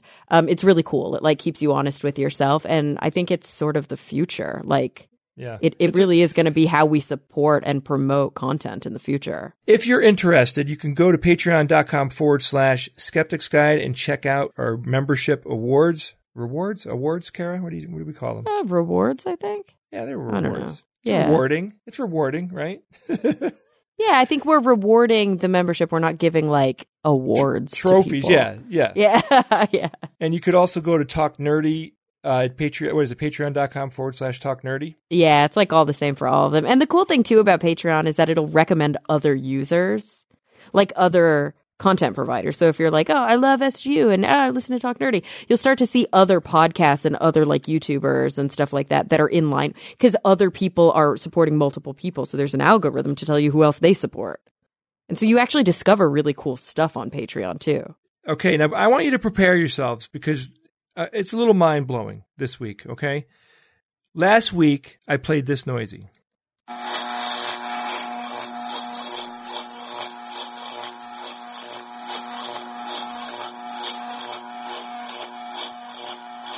And it goes on. What do you think? I mean, it certainly has a familiar sound to it, correct? Yeah. Yeah, Yep. the thing you find in Yeah, the like a mad Jacob's Ladder scientist kind of thing. experiment. That's what Jim Kelly thought. Jim Kelly Yeah. wrote in and said, howdy, I think it's either a Tesla coil or a power station thingy. And yeah, I agree with that. It isn't. It certainly does sound like that, though. Okay. And Jason S. wrote in and said, longtime listener and double sponsor, member at Patreon. I think he means double sponsor, meaning he might still be on the classic or the legacy membership and on Patreon. I will email you, Jason. We'll talk. I'll help you clear that up. He said, I may be wrong. It happens a lot, but this week's noisy sounds a lot like the staple of movie villains' laboratories at Jacob's Ladder. Yeah. I mean, pretty much, same thing as, not the same thing as a Tesla coil, but same kind of noise, that electrical noise, snapping in the air. That's not correct, but it certainly does sound like that. And then Steve Fleming wrote in and said, hi, Jay, from the land down under. Looking forward to seeing you guys and the rest of the team when you visit Melbourne, Australia in December for the conferences. We're going to New Zealand and Australia for the conferences coming up this November, December. He said he already has tickets. Cool. So the noisy sounds like a high voltage microwave oven transformer. It isn't. It isn't, because this has nothing to do with electricity. Wow. I know. Listen to that. Wait, I'll play it after I tell you what it is. What is this? What is this? This came from a video. It was recorded inside a Beech 99 airplane. So now that I've told you that it is something to do with an airplane, what is it? Let me play it for you again, and you guess. It's in an airplane. Prop plane. In a jet or a Bugs hitting the propeller. No. But it does have something to do with the propeller. Listen to this. Never heard about this. So the sound you hear is the propellers having their RPMs slightly out of sync and slowly being matched by hand. Many multi-engine aircraft, this is what Brendan Flynn wrote in. He said, many multi-engine aircraft have a system you can turn on to automatically match the speeds and even positions of the blades. It's called a synchronizer or a synchrophaser. However, this one was disabled at the time. Not having your props synced is considered bad form and incredibly annoying to anyone else in the airplane with you. So I guess if the RPMs of the propellers are not spinning exactly at the same speed, you get that dissonant noise. And I'll play it really quick one more time just so you can now you fully know what it is. Wow. Imagine being in an airplane, for hours hearing that crazy noise. Yeah, that's I wouldn't annoying. like that at all. But man, when I heard that, I was like, this is so cool. Just by itself, it's a cool No one will idea. get it. But I mean, I'm not even, I like it when people win. It's fun. But it certainly sounds like electricity. I just find that amazing. And again, and this amazing theme I have with Who's That Noisy, that, man, bacon sounds like rain. Sounds like propellers needing to be synced. Sounds like a Tesla call. It's just, it's weird. It's just funny how many things sound like other things. Yeah. Bacon sounds like rain. Yeah. It does. It does. You've seen it. I saw a TED Talk on it. You can't tell the difference. If I tell you it's rain, you believe it. If I tell you it's bacon frying, you believe it. That's amazing. It's true. Okay, so we have a new noisy sent in by a listener named Cal Landon. And this one, I'm telling you, I love this. I love this. This is very cool. There's no clue for this one. I'm just going to play it.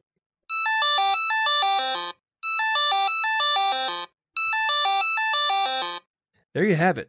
It's a noise. Well, it is that.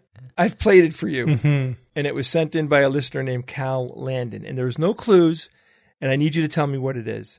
And you know what? I want you to get it right this week. Anyway, listen, email me directly. I'm the only one that gets these emails. You can email me at wtn@theskepticsguide.org if you heard anything cool this week, which a lot of you did. And also, you can email me your guesses. And one person, last week when I said, hey guys, and you could just write me to say how you doing, one person wrote in.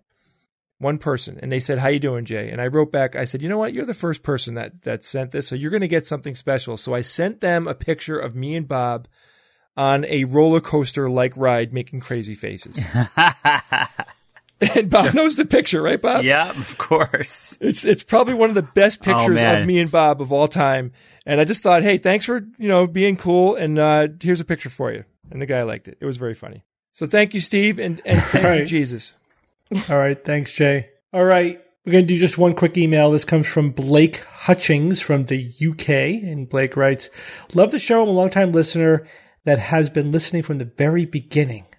I think he means from the beginning of the show, not the beginning of when we were publishing it.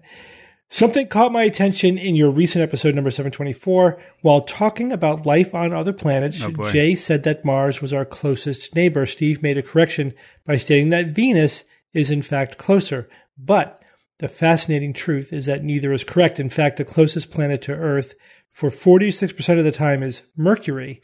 Venus is closest 31% of the time and Mars 13% of the time. This is counterintuitive, but true.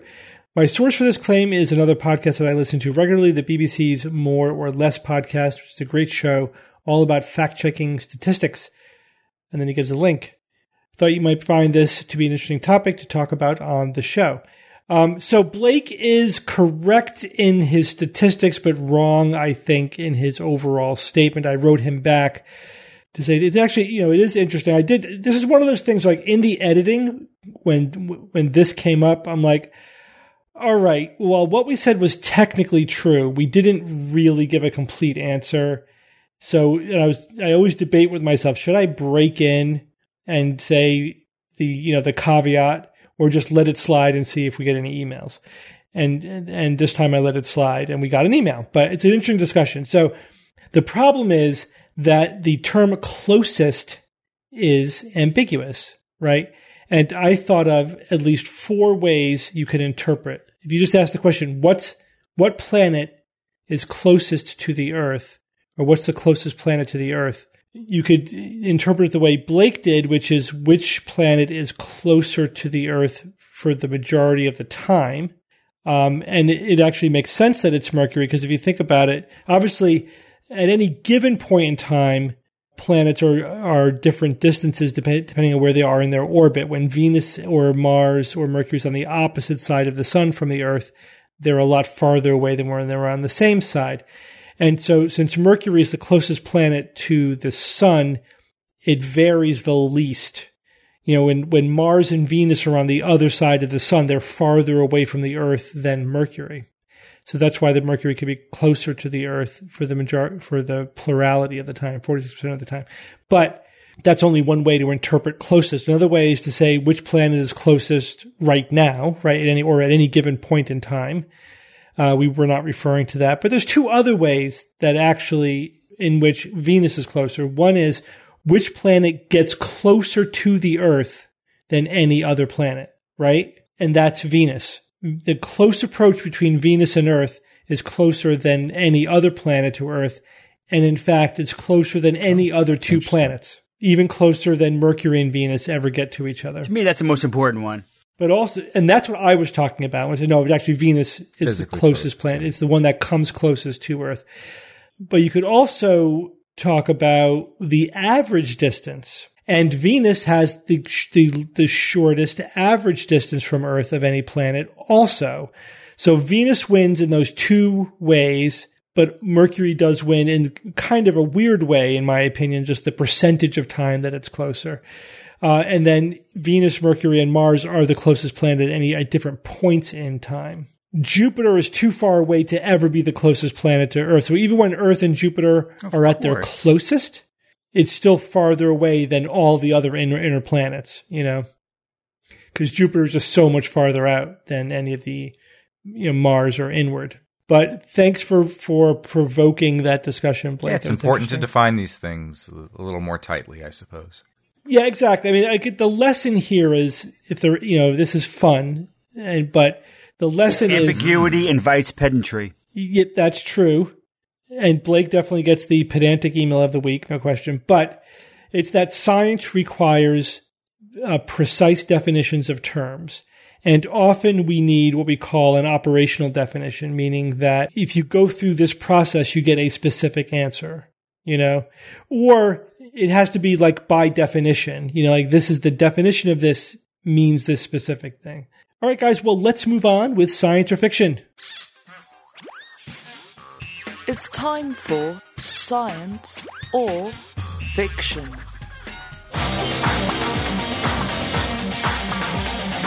Each week, I come up with 3 science news items, 2 real and 1 fake, and then I challenge my panel of skeptics to tell me which one is the fake.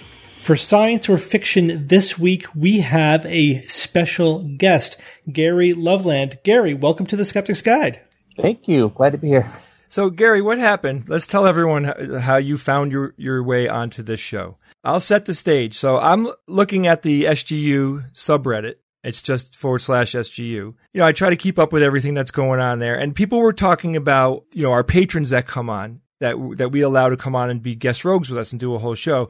And they're having an interesting conversation, and it's really cool for me to read stuff like that because it just gives me insight into what people think. But there was a conversation, and they were like, yeah, those guys, those people are paying to get on, and what do you think about that? And, what do you think about the quality of that they've been doing? Now, personally, I think everyone's done a great job. We loved it. We've always have a really good time when we have guests on the show. But then Gary, so he's on Reddit, and he said something along the lines of, how does a poor guy like me get on the SGU? And I had a moment where I'm like, I totally related. I'm like, shit, I feel bad. So I wrote him back on the subreddit. I don't feel bad. And I said, I don't remember exactly what I said. Something like, hey, I'm offering to get you on the show for Science or Fiction. You want to do it? Email me at this email address. And he emailed me. So what was it like from your side of the fence? It was just shocking. I wasn't expecting that at all. I was just skulking around Reddit, making random comments, and then all of a sudden I just said, "Oh, when they're gonna have on I think it said a poor uneducated slob like me on." Then when you responded to me, I was shocked. Yeah. Jay, do you skulk around Reddit too? Are you usually commenting and stuff on our subreddit? I mean, I'll comment when I need to. I'm not, people are having conversations and stuff, and I'm, I answer. If people ask questions or if something comes up that I can help, every once in a while something will come up and I'm like, oh, how can I not respond? I have the answer, that type of thing. That's funny. But I read everything. That. I'm Wow. a huge Reddit fan. I love Reddit. I am addicted. Yeah, he's I have addicted. 50 subreddits I'm into, and it's really Seriously? I had no idea. I hate to say I'm not a big fan of Reddit, but it's not because I'm not a big fan of Reddit. I just think there's a lot of great stuff on Reddit, but the worst of the worst is also on Reddit. Oh, you No, get everything. that's not true. 4chan has the worst of the worst. Well, Oh, yeah, okay. of course, 4chan has the 8chan, worst of yeah. the worst. But I got to be honest with you. But you're not hanging out on 4chan, are you? No, not at all. Not anymore, I didn't think no. so. No, but the point is the subreddits are communities, and communities are different in the real world and they're different on Reddit. I love the subreddits. Most of the subreddits I'm on. I love them. Yeah, the ones you're on. I'm just saying there's some pretty horrible stuff on Reddit. Yeah, Oh, that's there true. is. Yeah. There is, but it's a viable, amazing platform. It's powerful and it's real time and it's great. I mean, God, I'm on the Star Trek one, I'm on the Star Wars one, I'm on the science fiction one, I'm on the sci-fi one. I'm on all of my hobbies. It's my fifth circle of hell right there. Yeah, Ooh, do they have a fifth circle of hell one, Jay? I'm sure they do. It's called But 5chan. Gary, you on Reddit a lot? Do you see some of the crazier stuff on there? Yeah, I'm on there quite a bit. My daughter actually turned me onto it. She's all, "You should go on this one." I can't remember which was the first one I went on, but she's like, "You would fit right in." And yeah, I did. That's awesome. Oh, that's so cool. She pre-screened it for you. Nice. Yeah. Yeah, I mean, the whole thing is funny because, as the show has evolved over the last 14 years now, I mean, we always wanted to be an outlet for skeptics, right? Not just us. But of course, 14 years ago, the community was smaller. And to us, that meant people that we knew who were skeptical activists who are now, people that the community has grown. They're the recognizable people. But now there's hundreds of thousands of other people. We obviously can't have 100,000 listeners come on the show. So the patron idea was one way to just occasionally have on another voice, just a listener of the show, get a different perspective. I think it's worked out really, really well. I mean, we wouldn't continue to do it if it wasn't working out well. And all the people who have been on so far, I thought, have done a great job.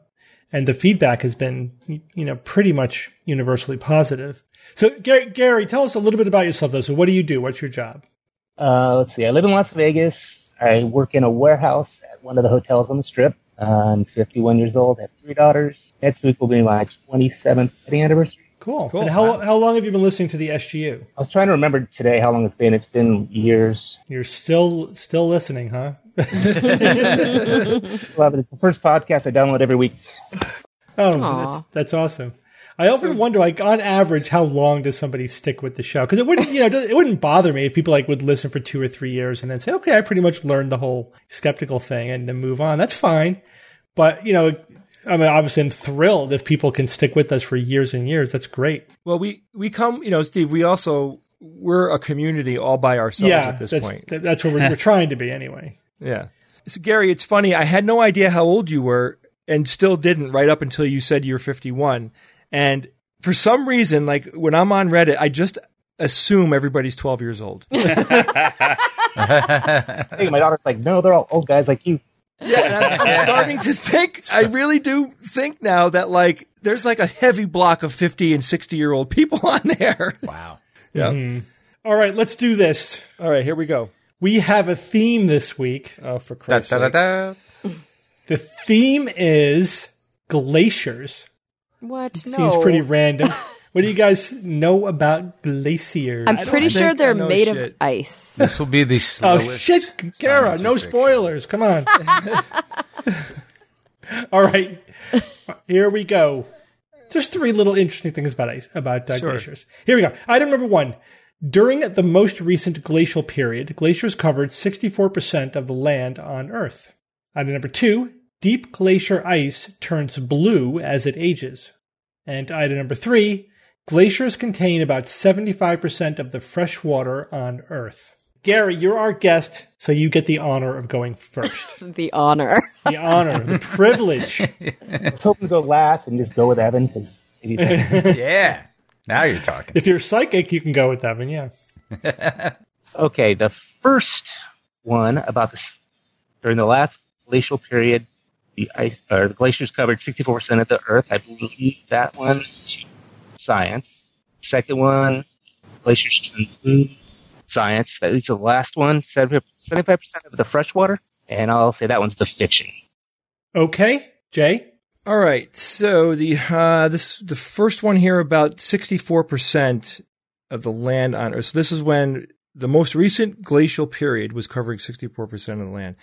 So I'm not sure I'm believing this one just because I have a recollection of like seeing a picture of at some point. I don't know if it was the most recent glacial period though, and and I'm not even sure how many there have been. I'm sure there's been a lot. So I'll come back to that one. I just want to go through these other ones quick. So this second one here about the ice turning blue, I think that is science. I have seen tons of blue glacier ice in my viewing, especially when I'm on Reddit. And this last one about glaciers containing 75% of the fresh water, I also believe that one is factual. And it's interesting to think that what that number would be during a glacial period. That number might go up to 95% or even more. Imagine that. I think the one here about the last glacial period was covering 64% is the fiction because I think it was much less than that. Okay, Evan? Am I allowed to get a clarification on the most recent glacial period, Steve? Depends on what it is. Well, my understanding it was 25,000 years ago. Am I off the base there? Yeah, I don't see any reason to tell you that. It doesn't really affect anything. Okay. 64% of the land. So my understanding is, if I'm right, the last glacial progress, which started to retreat, 25,000 years ago, did push land down as far as, I think, places like Texas. They stretched down there pretty far. So if you think of all of Canada engulfed, and you think of just about all the United States, and it was happening, if it happened basically to that latitude all around the planet, that would be about 64. That would be about 2/3 of the land. So I think that one's right. Deep glacier ice turning blue as it ages. Why? It's not like the water is blue. So it forms minerals or something is in there, turning it blue or some other color. It may not be blue. It could be green. Could be something else. I don't know about this one. The 75% of fresh water on Earth. That's I don't know. There's the glaciers are big. I mean, these are miles high. A mile high, I think, in certain places. That's a pretty good volume of water. Could it be 75%? I think it could be. I'll say it's the blue one. I'll say glacier ice turning blue as it ages is fiction. Okay, Kara, they're all split up so far. Jeez. Yep. Okay, so Jay thinks that it's not 64%. Evan thinks it doesn't turn blue. And Gary thinks it's not 75% of the freshwater. Correct. Okay, all right. So I'll go in order. 64% of the land on Earth. So just the land, though, the continents. But still, like the land's pretty spread out. Like there's a lot, but there's a lot of land in Africa. A lot. Oh, you're obsessed with Africa these days, Karen. I know. And South America, there's a lot of land. So I feel like even if those two things weren't covered, that wouldn't be 64%. I feel like that's half the land. I could be wrong. Maybe the North Pole with like Russia, all of Europe, all of Asia. I feel like that's half, though. But also, this was so long ago that, well, it wasn't that long ago. The continents kind of look the same, right?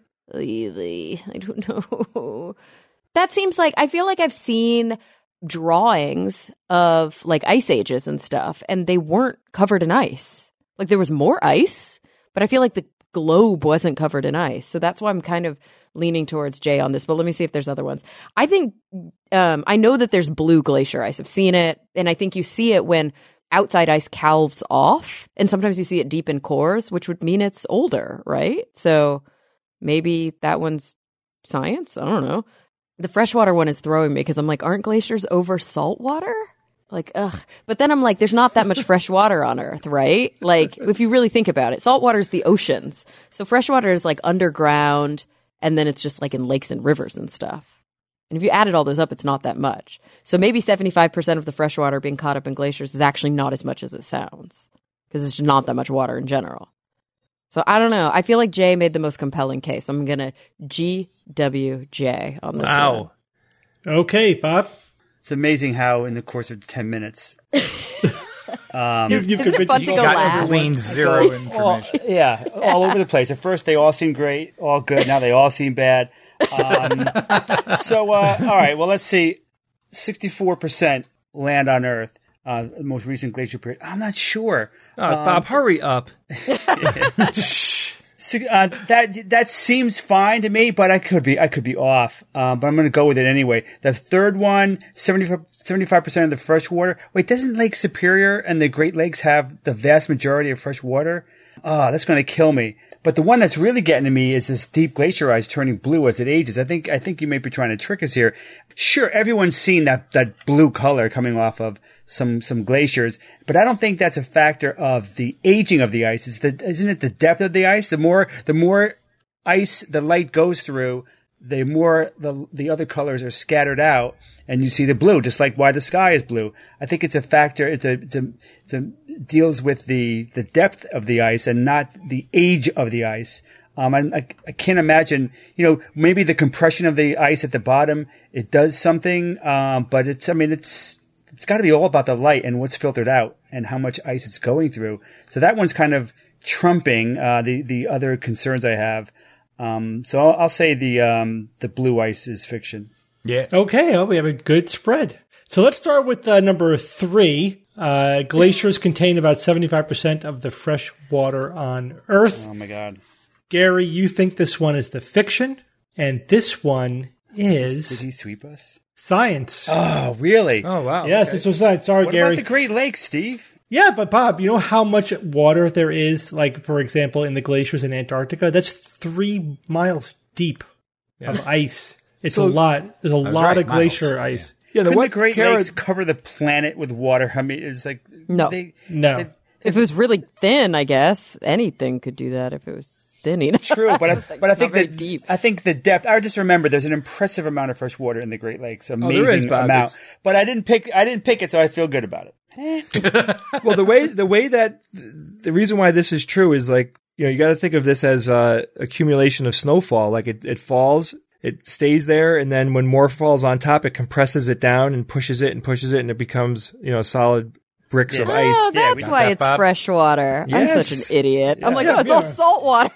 No, we glaciers know are all how it fresh works, water Jay.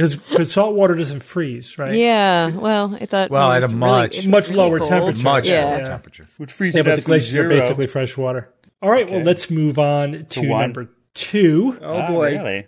Deep glacier ice turns blue as it ages. Bob, you think this one is a fiction, and Evan, you think Yep. this one is a fiction? So this is interesting, Bob. You came up with a very interesting interpretation that, it may look blue, but that's just a function of the amount of ice, not the age of the ice. But this one is science. Damn. Yep. Sorry, guys. Damn. It is completely a function of the age of the ice. Ha What do you think is happening? Reaction? What's going on? Yeah, what's going on? Yeah, What do you think's happening to ice to glacial ice as it ages? I gave you Is a it little like bit of a hint by compacting? saying it's deep. It's compacting. Yeah, it's like just like I said before. Like what happens is, as it gets, as the molecules are lining up and they're basically pushing in the most uniform way that they can, right, Steve? Like they're getting as solid as they can.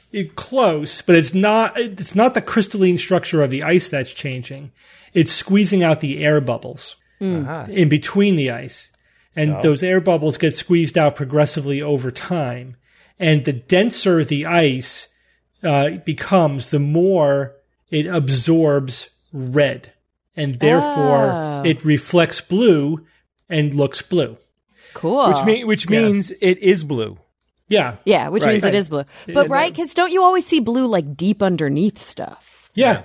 Yeah, but it's not an artifact of the amount of the whatever the transmission of the light. It is blue. It's because it's old. Physically, because it just, I guess, the structure of ice that's compacted without any air bubbles in it, it absorbs red light. That's it. That's a little interesting fact. Okay, that means nice. that during the most recent glacial period, glaciers covered 64% of the land on Earth is the fiction, because the real figure is half that, only 32%, about a third. So I think, Kara, your sort of estimate of what did the Earth look like, and the land was the closest, but it was actually only a third. Now, the different glacial periods, the glaciers got different distances south, right? Some went a little bit farther south than the others, so some may have been a little bit more than that, but I don't think any of them in the current ice age, I don't think any of them got to 64%. Of course, at some point, if you go back billions of years, there was snowball Earth. The whole Earth was a glacier. But so just a clarification on terminology, because you guys were kind of all over the place on this. We are actually in an ice age right now. An ice age is a period where there are glacial periods. So during an ice age, there are glacial and interglacial periods. So right now we're in an interglacial period in an ice age. Does that make sense? Yeah. So we're in between it's going to glacial come periods. crush us again. Yeah, so the last 10,000 glacial years. period ended, Evan, 15,000 years ago. 15? Okay. It's when it ended, yeah. Remember the Younger Dryas? Remember all that stuff after the Ice Age, when the ice melted, and then it wiped out all the megafauna in North America, but it could have been a meteor impact, but they're not sure. But anyway, that was like 12,000 years ago when the megafauna died off. Right. Yeah, so that was that was at the end of the most recent glacial period, not ice age, but glacial period. We're still in the ice age. So, and there have been, what would my reference say, 7 glacial advances and retreats in the current ice age over the last 650,000 years. So another one will happen, likely to happen. Yeah, this is another one of those items or topics where having a 6-year-old child helps. Yeah. Yeah, it's kind of right, because it's one of those things, like, people think they know about glaciers, but do you really know about them? Do you know about them in detail? And this, of course, is even really superficial. This is not, obviously, like somebody who's an expert on glaciers has tremendously deeper knowledge about it. So Gary, you survived. You survived your first science fiction. Gary. Yeah, I was hoping to retire with a win, but Yeah, most people don't win their first time out, especially going first. It is especially challenging. Most people and George Robb don't win. Poor George. Has George never won? No, he won twice, I think. Once or twice, yeah. Oh, okay. In the 14 years we've been interacting with him. Well, Gary, thank you. I just want to thank you. It was cool meeting you in the online way. We'll probably never meet in person unless you go to a conference. I want to very badly. Next time in Vegas. Wait. Right? Yeah, we might. I'd love to make it to SciCon 2020 if that's possible. That'd be cool. Yeah, And they might come to LA sometime soon-ish, so if we work that out, we're pretty close. I was just in Vegas like a week or two ago. Yeah. Yeah, SciCon is in Las Vegas, and we're sort of building up a list of requests to go to LA, and so eventually it'll reach critical mass, and we'll have to go. But for this year, our dance card is kind of booked because we're going to Australia and New Zealand. So that's kind of sucking up all of our travel time, in addition to our usual stuff, Nexus and Dragon Con. So, yeah, so we won't be making it out there this year. But next year is very likely, actually. All right. Before we end this segment, Evan, you're going to give us a quote. First, you make people believe they have a problem, and then you sell them the solution. That's how advertising works. Every snake oil salesman knows that. That was written by Oliver Marcus Malloy, who is a writer. You guys ever heard this name before? No. He has a best-selling trilogy, Bad Choices Make Good Stories. Mm-hmm. Downloaded over 100,000 times on various online platforms. And that's absolutely true. We say that all the time, that basically you create a fake problem and you sell the solution to that problem. That is the snake oil industry right there in a nutshell. Oh, yeah. Gary, thanks for joining us for Science or Fiction. Thanks for having me. Been awesome. You got it, man. Thanks, everyone, for joining me this week. Sure, man. Thanks, Steve. Thanks, Whatever, Steve. And until next week, this is your Skeptic's Guide to the Universe. Skeptic's Guide to the Universe is produced by SGU Productions, dedicated to promoting science and critical thinking. For more information, visit us at theskepticsguide.org. Send your questions to info@theskepticsguide.org. And if you would like to support the show and all the work that we do, go to patreon.com/skepticsguide and consider becoming a patron and becoming part of the SGU community. Our listeners and supporters are what make SGU possible.